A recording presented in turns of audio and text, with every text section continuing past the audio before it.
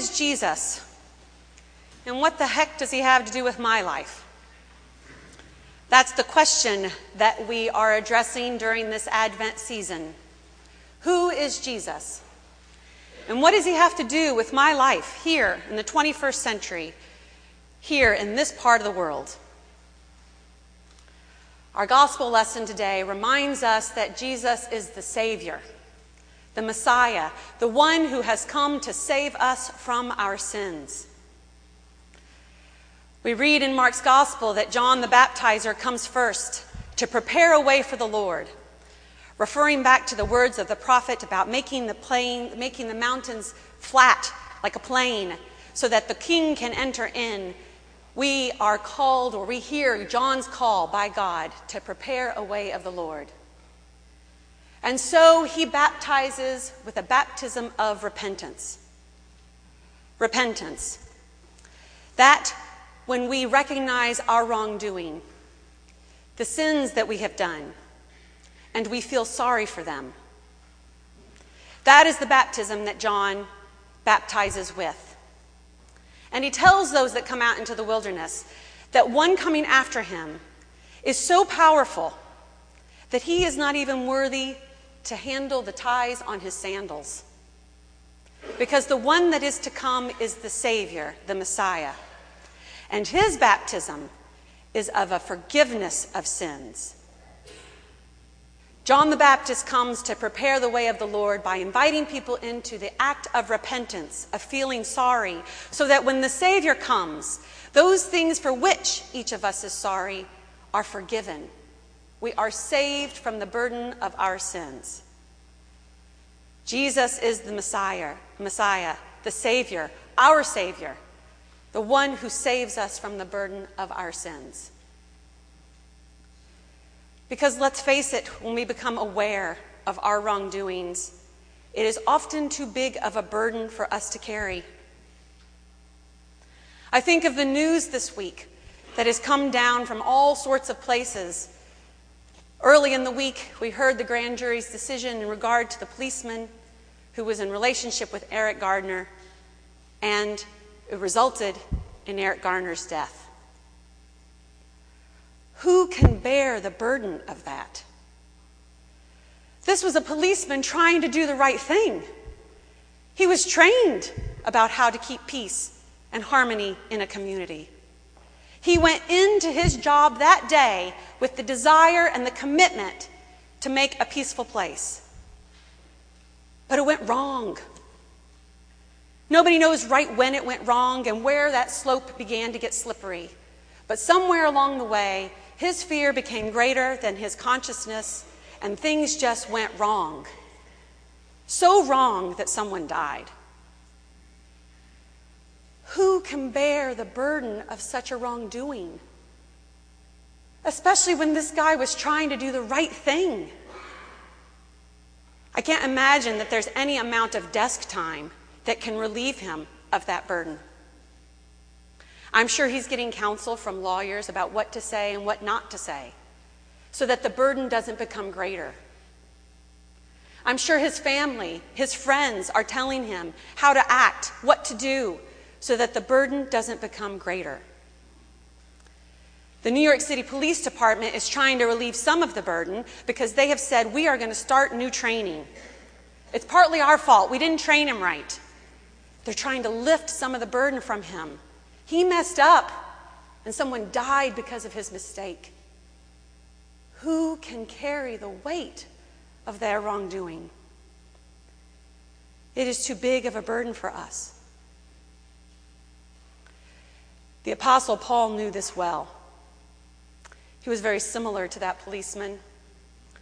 I can't remember where it is in Scripture, and we read it only a few weeks ago, where the Apostle Paul talks about his righteousness and his commitment to righteousness out of his love for God. Oh, he loved God.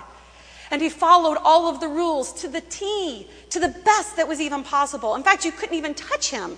Not only was the Apostle Paul so good in his devoted righteousness, but he had a lineage, inheritance that put him above the rest. You couldn't touch him in his commitment to living a righteous life.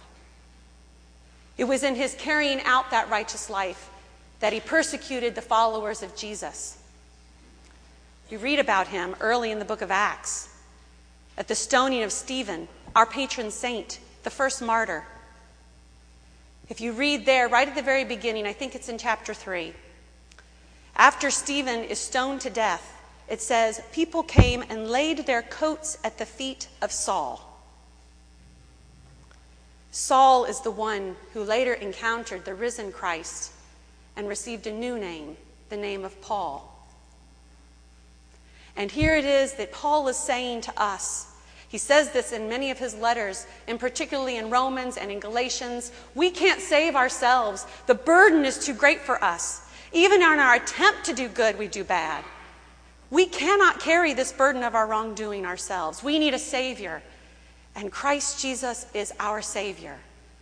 And he goes on to talk about how God saved him in Christ. He can't be quiet about it.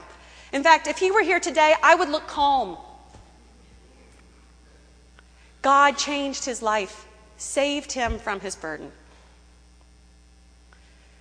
Well, maybe you say, I'm not that type of person. I'm not like Paul out there in front doing big things. I'm not a policeman. I don't want that responsibility. Who would, when life and death matters are always at hand? Maybe you say, I'm more of the quiet type. I like to sit back and protect myself from doing any wrongdoing. Well, let me remind you of the Apostle Peter. He was a boisterous person, but worked on being quiet. And he was a follower of Jesus from very early on, the very beginning of Jesus' ministry. He was the first one to recognize Jesus as the Messiah. It's in Matthew's gospel when Jesus says, who do you say that I am? And Peter, after other people have said that Jesus is a prophet or a great teacher or Elijah, Peter says, you are the Messiah, the Christ. And Jesus says, yes. Later on in the scriptures, we read that Jesus tells Peter that as he encounters Jerusalem and prepares for his imminent death, his crucifixion, Peter says, no, this isn't going to happen.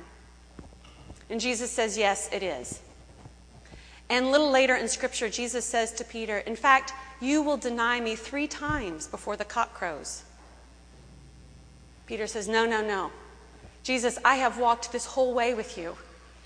From the very beginning, I've been by your side. I've been in sync with you.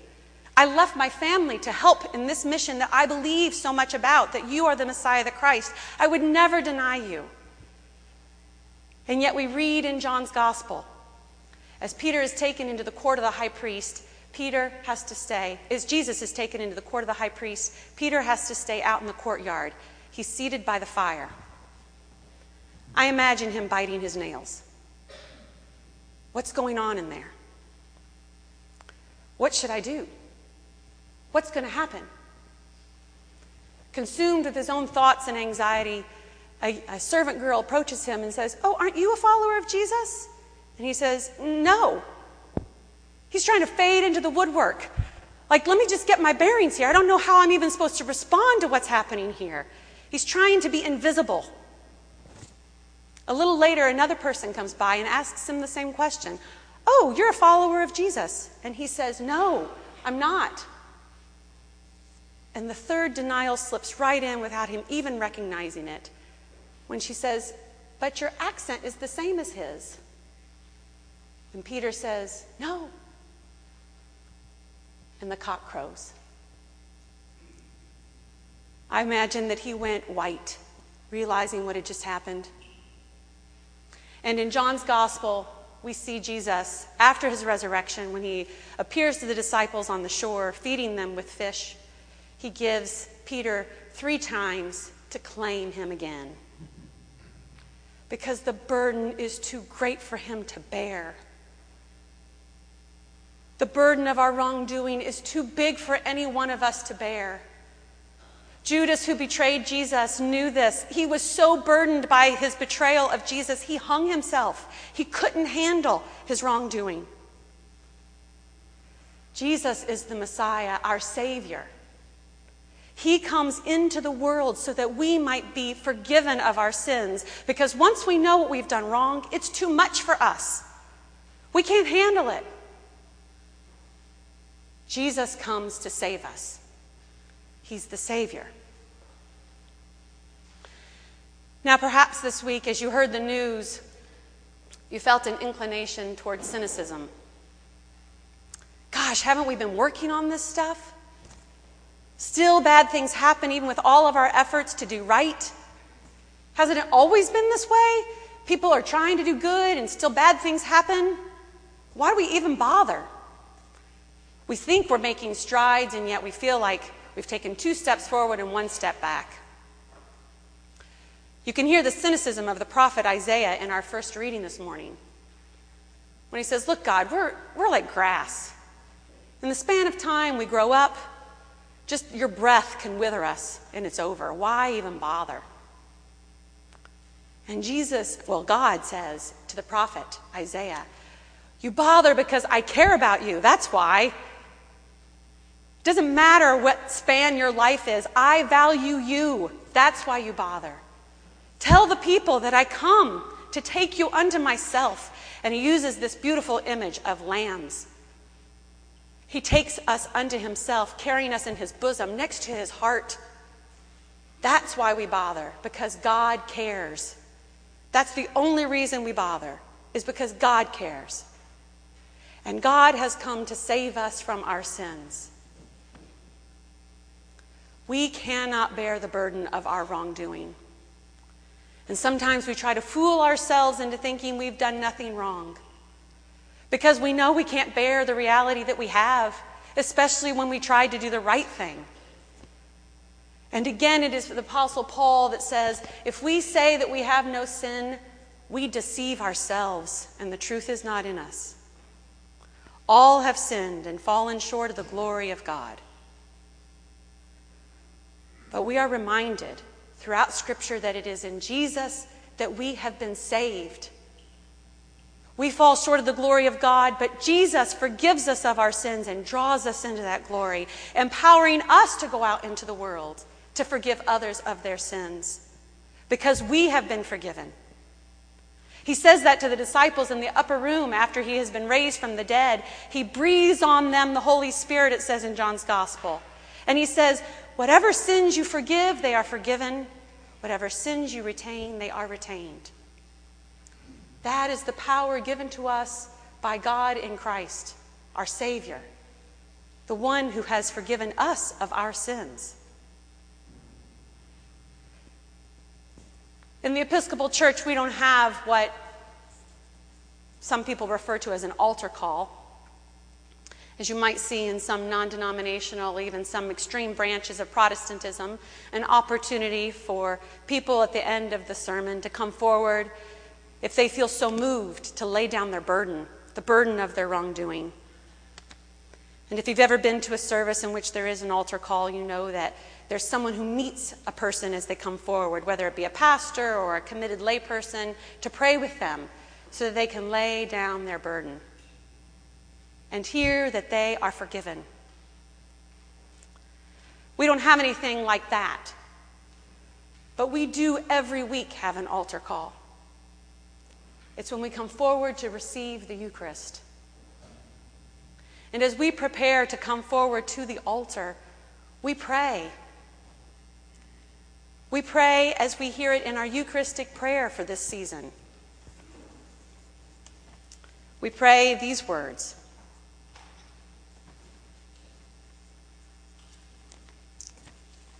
We pray that God will forgive us and help us to not come to this table for solace only and not for strength. That God will help us come to this table not for pardon only, but for renewal. We pray that God will give us strength and renew us as we take unto ourselves Christ. And we remember that it is Christ who sustains us. And that through the power of the Holy Spirit, God will unite us as God's body in this world so that we might be proclaimers of God's forgiving and redeeming love, the saving grace that each of us needs and that each of us is being given in Christ. In a few weeks, we will sing Joy to the World. Our Savior reigns. The one who has saved us will come again. The one who has saved us saves us now. Jesus is the Messiah, the Savior of the world, the one who forgives us of our sins. Maranatha, come, Lord Jesus. Amen.